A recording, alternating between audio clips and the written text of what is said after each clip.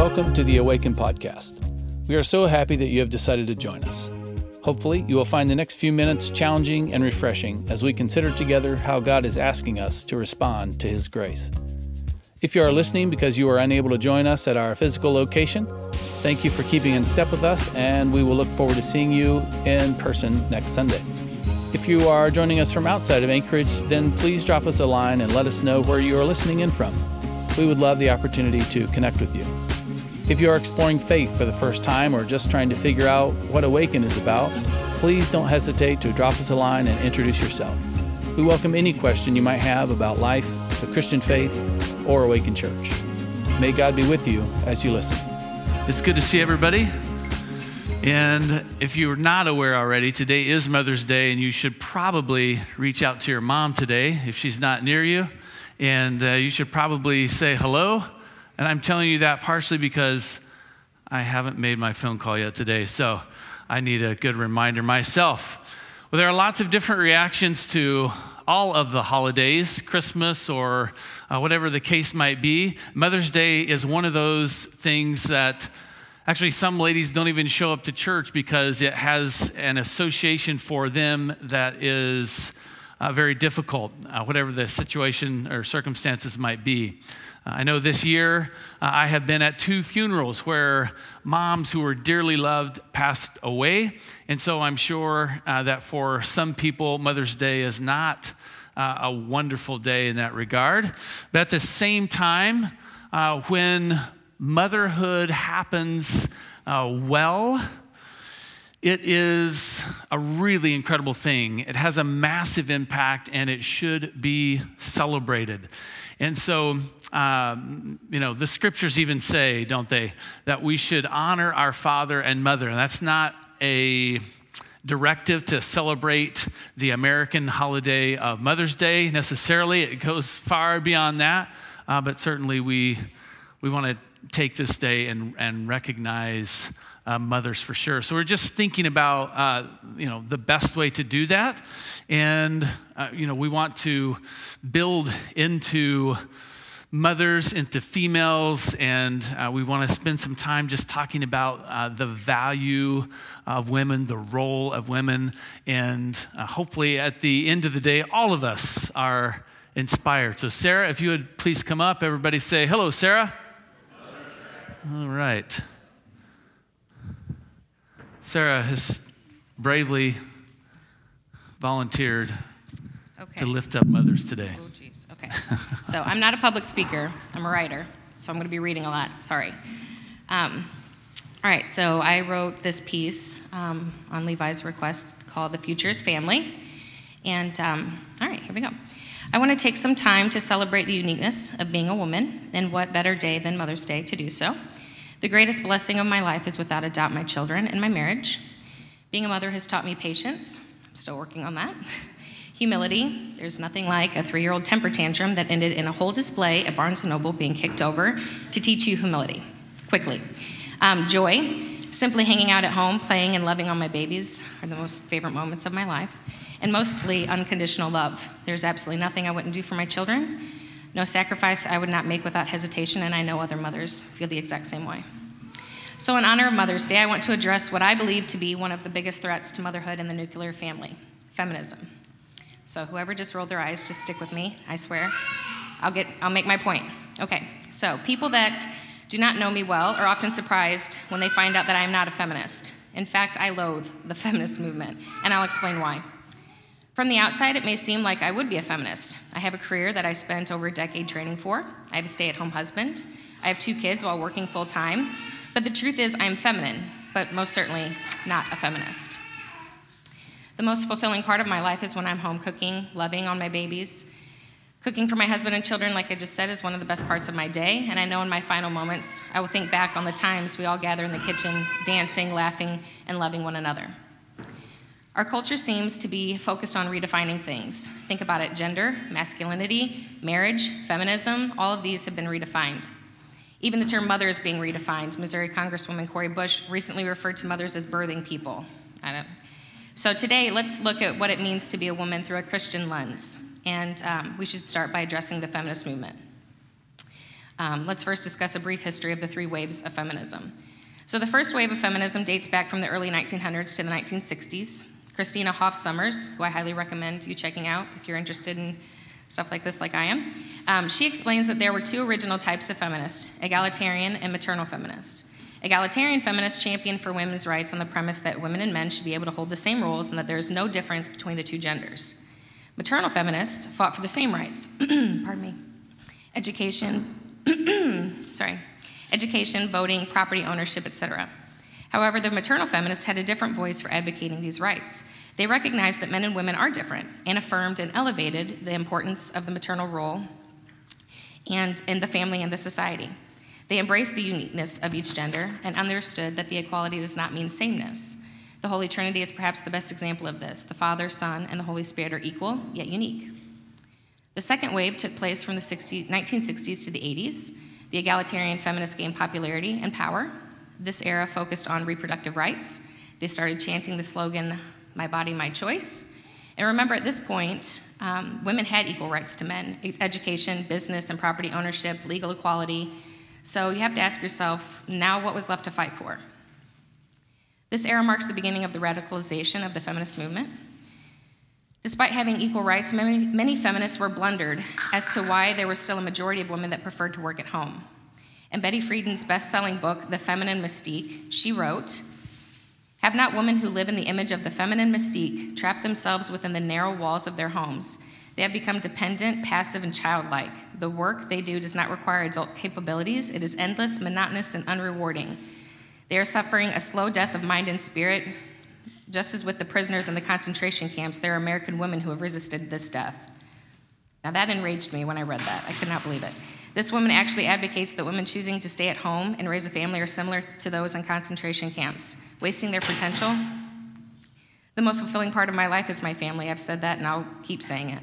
And if I knew what I know now, you better believe I would have invested in my husband's education rather than my own. I wish I were wise enough to spot the lie that a woman has to have a career outside the home to be fulfilled. Now, please do not think I'm looking down or judging any woman that wants a career outside of the home. I obviously have one. I do certainly not judge anyone. I just want to stigmatize the notion that women cannot have a fulfilling life if they choose to stay home and raise a family.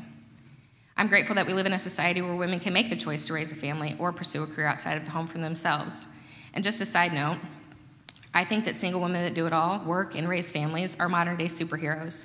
They have my utmost respect, and if you're sitting here today, I want you to know that I think your strength and perseverance is admirable. The third wave began in the 1980s and plagues us to this very day. It seems that radical feminists of today have pledged an all-out war against men and the supposed patriarchy. They ignore the fact that women have broken into every male-only industry. They scream oppression, and they won't be told otherwise. They rant about toxic masculinity. As a mother with a son, this term infuriates me. I could go on, but I'll save that for another day. Modern feminists argue there is no difference between man and woman. They believe that woman can do anything a man can do, and most radical feminists believe that a woman could do all things better. Many believe that the very construct of gender is fluid and nothing more than a cultural influence, a result of a cultural influence. So to gain equality, feminists try to erase any physical biological difference between men and women. This is what I meant by gender fluidity. Feminist social media is full of memes and posts of abolish the patriarchy. Which brings me to the first lie I want to mention regarding the feminist movement. First lie, our democracy relies on the oppression of women. I understand the motivation behind the first wave of feminism, and I'm grateful for it. But abolish the patriarchy, I think it's important that we set the record straight on this term because it's been hijacked. Historically, patriarchy has meant rule of fathers, not rule of men. There's a very big difference between the two definitions. We know as Christians that fathers are designed to lead, protect, serve, and sacrifice themselves for the family as Christ has for the church. This calling is to be carried out under the full guidance of the Lord with a gentle and humble spirit. Does this type of masculinity sound toxic to you? It does not to me. And the fact is, the patriarchal system reflects God's design and was meant to be a form of protection, not oppression. Let's talk about God's design for women. Scripture tells us that the Lord God said, "It is not good for the man to be alone. I will make a helper suitable for him." Genesis 2:18. Egalitarian feminists have used this context to try to make a case that the Bible was written in a patriarchal society and that women have been oppressed since the beginning. This is important. As an apologist, trying my best to equip my children with the truth, we know that Christ and the Christian worldview brings us freedom, liberates men and women alike, despite what our culture tries to persuade us. The word helper may have a negative connotation in our culture, but that was not the case in the Old Testament. Helper was used to describe the ethical, spiritual, and physical assistance given to one in need. The woman's role is functionally different, but not inferior. Women provide what is lacking in men, and this represents a complementary relationship. The Lord came as a helper to help the helpless, not because he was or is inferior, but because he alone has the power to do what we cannot. I know that there are women that are abused every day. It goes without saying that there are certainly men that abuse the patriarchal role. I'm not legitimizing abuse. Women worldwide do suffer from rape, domestic violence, child brides, genital mutilation, exploitation through prostitution and pornography, and this is all very tragic. I read a quote the other day that really struck a chord on my heart. A victim who is desperate to be heard will overlook flaws of a movement that is willing to listen and be angry on her behalf. Let those words really sink in. This theology can be applied to many mainstream activist groups today. A victim who is desperate to be heard will overlook flaws of a movement that is willing to listen and be angry on her behalf. The truth is that the original design of patriarchy is not oppression, nor is it a hierarchy that supports male supremacy. One of the most famous scriptures also comes to mind when thinking how this culture wants women to believe they are oppressed. Proverbs 31, everyone probably knows it. She is clothed with strength and dignity, and she laughs without fear of the future. When she speaks, her words are wise, and she gives instruction with kindness. She carefully watches everything on her household and suffers nothing from laziness. Her children stand and bless her. Her husband praises her. Does this sound oppressive? It sounds like an honor. The second lie, biology is unfair, therefore irrelevant. Rather than rejoicing and celebrating the uniqueness of being a woman, feminists argue and fight to break down the gender binary. We know this is a lie. God perfectly made men and women different. The truth is, despite the claims of feminists and the LGBTQ community, gender is not a form of social construct. Women are unique. We are made by God to fulfill a purpose that only we can. God gave women a womb and the blessing of pregnancy and motherhood. Our crazy culture claims that men can menstruate and that we should no longer use the term breastfeeding, but chest feeding, because men are capable of nursing a baby. Yes, these are real claims. And these are lies. And they infuriate me. And it seems crazy that anyone would even dare say that a man could give birth and nurse a child. If you have to deny reality to win the fight, you've already lost. When I search feminism on the internet, the main theme I see pop up is my body, my choice. Reproductive rights go hand in hand with today's feminists. Pregnancy is one example where men and women do not share equality. The fact that a man can walk away from a pregnancy infuriates feminists, and therefore fuels the fight to support and even normalize abortion. It's interesting, though, that the focus isn't on strengthening the nuclear family and the commitment to one another and preventing absentee fathers. The issue isn't that women are plagued by pregnancy. The issue is that men walk away from pregnancies. Now we live in an upside-down world where abortion is not believed to be a sacred right and essential health care by many. This is diabolical. One sin will never justify another. We should rejoice in the beauty of God's design for the woman, the true privileges of motherhood, and honor the blessing of having a womb. Millions every year march chanting, "My body, my choice," with the belief they are empowering women, when in actuality it strips away the uniqueness of being a woman. Feminists think that equal bodily autonomy between men and women will usher this egalitarian utopia where women do not have differences among men. This will never happen. And the reason it will never happen, because God designed us unique from one another. This brings me to the third lie. Feminism brings women freedom. This is somewhat true, at least it was in the beginning, with the first wave of maternal feminists. Before, we did not have equality compared to men. Now we do. And I would argue that we actually have more advantages in many ways to men, the military draft being a good example. Today, I argue that feminism robs women of freedom. One of the most common scriptures misquoted by feminists is Ephesians 5:22. "Wives, submit yourselves to your husbands as you do to the Lord. For the husband is the head of the wife," and then they stop, because that blip is all they need to fuel their narrative. They don't keep preaching that scripture calls for men to love their wives, just as Christ loved the church and gave himself up for her. Christians know that only in submission and obedience will we be truly free. The role of husband and wife is no exception. In honor of Mother's Day, I was thinking that this same theology applies to motherhood. Mothers sacrifice everything for their babies. We grow them and keep them safe in our womb for 9 months. We go without sushi and medium rare steak. That's a big deal for me. And then we give birth. Birth is the ultimate submission, body and mind. Afterwards, we nurse them, we go without sleep, and so on and so on. We sacrifice and surrender our wants and desires. This is not slavery, nor should it be compared to the concentration camps, as Betty Friedman suggested. Motherhood has given me freedom. Freedom from my selfish ways and a love that I never knew existed. The first time I saw my son was the very first time in my life that I felt home. And the first word that came to my mind when I saw his face was finally. Any movement that focuses on self-love and putting yourself above others is built on a throne of lies. Submitting to your spouse is freedom. Sacrificing yourself for your children is a blessing. Vulnerability is actually empowering. When I look at my daughter, I feel sadness thinking that she and other daughters may buy into the lie of feminism. This is why I speak out against the upside-down culture and the feminist movement.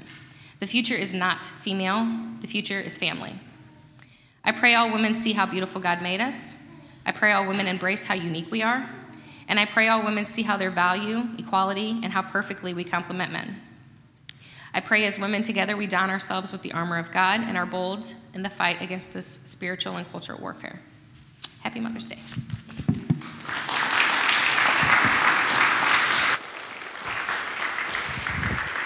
Thank you. Right this way. Yeah. Awesome.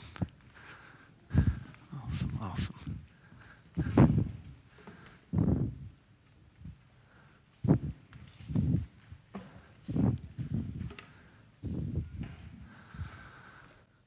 I thought that might be better coming from Sarah instead of me. Well, what I would like to do is just spend a few moments thinking about women throughout the scriptures, sort of like a brief survey of women throughout the scriptures. When Tanner, my son, asked me what the sermon was going to be about, I told him that, and he said, well, you could leave out Mary. She gets enough time at Christmas. So, I don't know, we might throw her in anyways, but it starts off really well. God sees that man is alone, and he sees this as a major problem. Man is not going to do well alone. He's not going to thrive, and so he creates women, right? And so Genesis chapter 2, we see Adam's reaction to this woman. Whoa, finally, at last, right? He, after seeing everything else in creation, he sees this other individual that he can relate with that completes him. God says he wants to make a suitable helper for Adam, and the best translation into our day would be the word ally. I have a game that I love to play called Axis and Allies. It's a World War II strategy game, and I can just tell you that it's very important for the allies to be completely in sync together. I can't believe I'm referring to a World War II strategy game on Mother's Day, but that's just how it's going right now.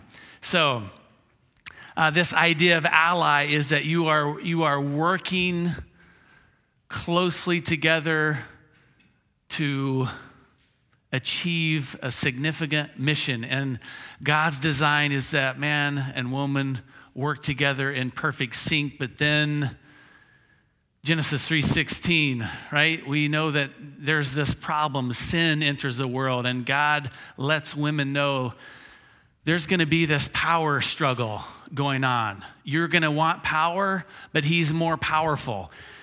You're going to be tempted to manipulate in this situation, and he is going to be tempted to oppress in the situation. We're going to throw servanthood out the window, and there's going to be this power struggle going forward. Later on in the New Testament, we see, God's ideal for marriage, and it's the man laying his life down for the woman and the woman laying her life down for the man. And this idea of hierarchy is erased because men and women are so concerned about serving each other. Right? Remember when Jesus' disciples come to him and they ask him who's going to be the greatest, and he reminds them, you've completely lost it when you start worrying about hierarchy, right? And isn't that the example of the Trinity? They're not worried about hierarchy. They're worried about serving each other. And that's where the beauty of the relationship comes from. We see multiple negative examples in the scriptures of men and women fighting over control. Rebecca and Isaac fight over who's going to be the most blessed child. They each have their favorite. Samson and Delilah are in this fight of trying to manipulate and use power and control. And so we see that. We see throughout the scriptures, throughout human history, we can look at statistics for Anchorage, and we can see that this is a massive issue, this conflict between men and women and this power struggle. But in spite of all of that, we see God moving powerfully in women's lives to do inspiring, courageous things. Let's think about Tamar. This might be an odd one for you, but Tamar was a daughter-in-law to Judah, and her husband died. And so because of the traditions, she was given to the next son in line, and he died as well. And Judah started thinking, this woman is bad mojo, and so he kicked her out. Well, she actually posed as a prostitute. And I'm telling you, this is kind of a weird story to talk about on Mother's Day, but she posed as a prostitute to get in with Judah and ultimately reveal his hypocrisy in this whole story. She very bravely did something that was outrageous in order to reveal Judah's hypocrisy, and she calls him out in front of the local elders. She brings him to the mat, the wrestling mat, and calls out his hypocrisy in front of all of these other men. And he is confronted with his sin, and he has to respond to that. An incredibly courageous act. Rahab, another incredible woman in Scripture, this woman who she commits an act of treason. She puts her life on the line because she realizes that there is an all-powerful, almighty God, that the false gods that her culture is following, they're just lies, they're deceptions. And she wants to know the true and the living God. And so she commits this act of treason by hiding spies. She becomes Mossad's first asset, if you will. I thought that joke would go over a little bit better. Mossad's Israeli secret intelligence, assets. Anyways, we can watch some spy movies together and it'll all make sense. Rahab, this incredible, incredible woman who gives up her country in order to gain God.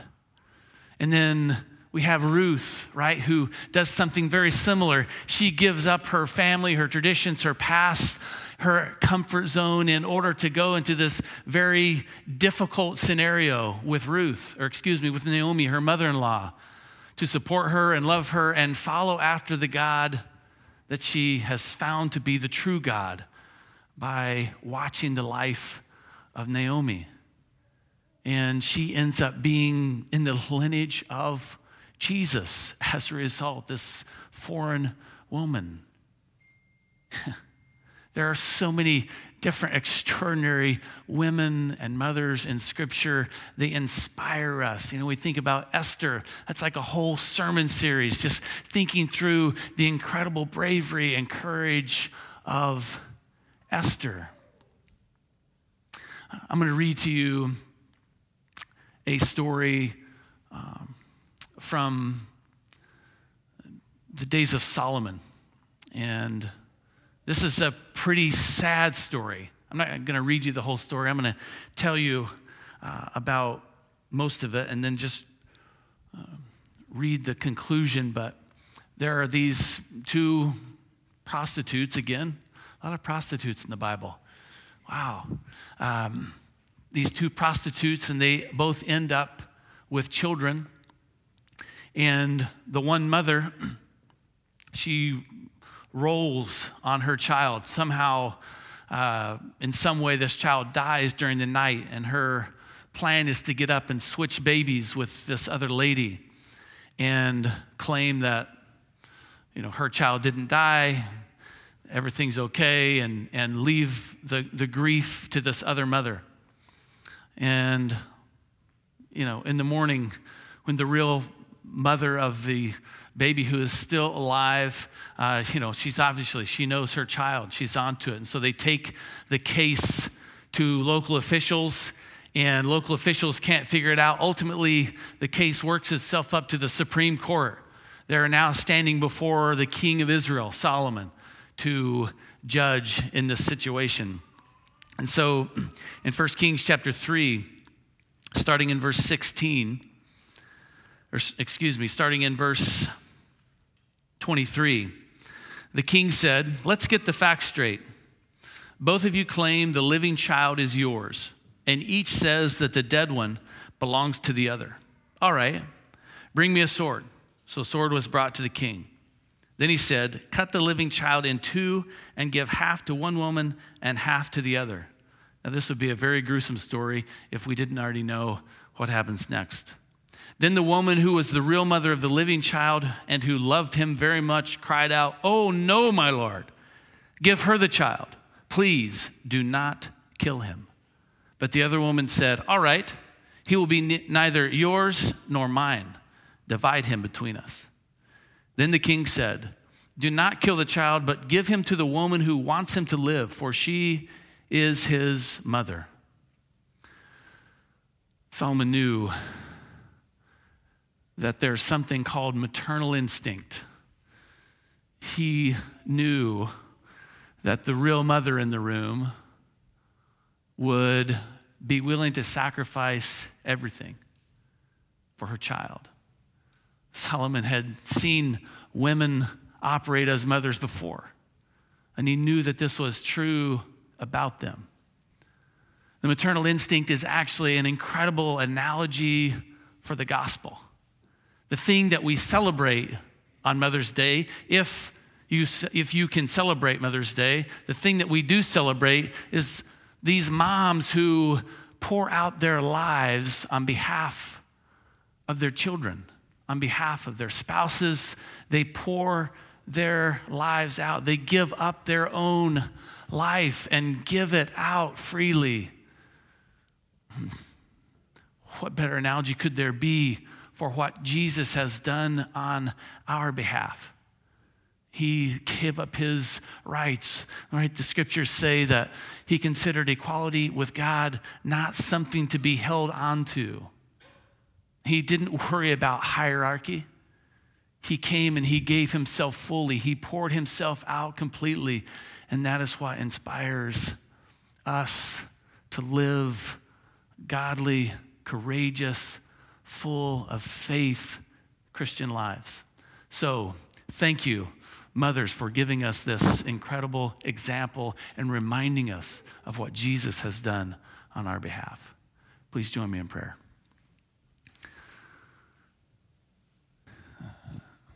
Lord, I thank you for my mom who put up with me, who poured herself out on my behalf.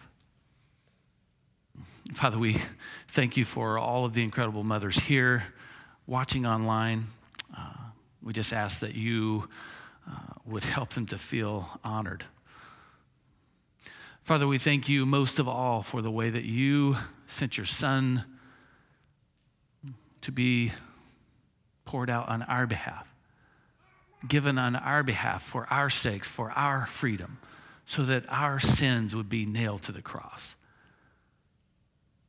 Father, we pray that you would help us live lives worthy of the grace bestowed upon us. We pray this in Jesus' name. Amen. Mikey has a couple of things.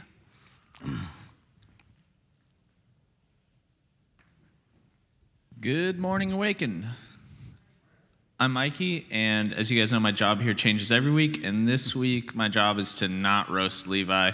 It's Mother's Day. I'm letting you off the hook. I'm just going to say Happy Mother's Day to you guys. But I have a couple of quick announcements for you guys. The first one is the connection card, as always. It's right through the doorway there on the left side. If this is your first time at Awaken, or if you've been coming for a while and you haven't connected with us yet, that's a great way to get connected and just learn about the things that we have going on around here. The next thing I have for you is Firestarter. We spoke about this a couple times now, but Firestarter starts on May 19th. This is a midweek service that we're offering. It's a chance to come connect a little bit deeper. We're going to be outside, hopefully, if the weather's nice, and we're going to be, sitting around the fire and having conversations. We're still looking for volunteers with that event, and we need basically people who are willing to come on Wednesday nights and lead a conversation. We'll provide you with all the questions and everything, but we just need people who are going to show up faithfully and care about the community and just want to pour back into the people of Awaken. And the last thing that I have for you guys is another Mother's Day thing. If you're a mother, if you know a mother, right through the doorways there, we have some free plants for you guys, so feel free to pick one of those up on your way out. And with that, I'm going to pitch it back to Levi. Awesome. All right. If you guys would please stand.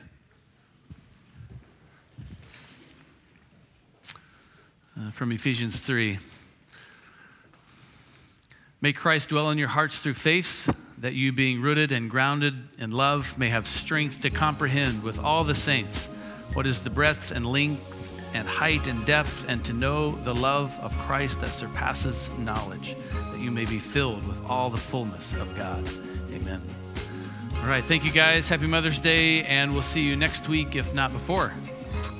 Thank you again for listening. It is a joy to be able to share God's truth with you. Hopefully you found this teaching helpful to your understanding of what it looks like to be a follower of Jesus in today's world, and hopefully you are inspired to take a further step of faith. Please let us know how we can be praying for you as you continue your journey. If you live in the Anchorage area, you are welcome to join us any Sunday. And we have an Awaken 101 event every 6 weeks, and this is also a great way to find out more about our church. Please sign up for that event by going to the events tab at our website, awakenalaska.com, and looking for Awaken 101. Feel free to share this podcast with your friends, and we will see you next week.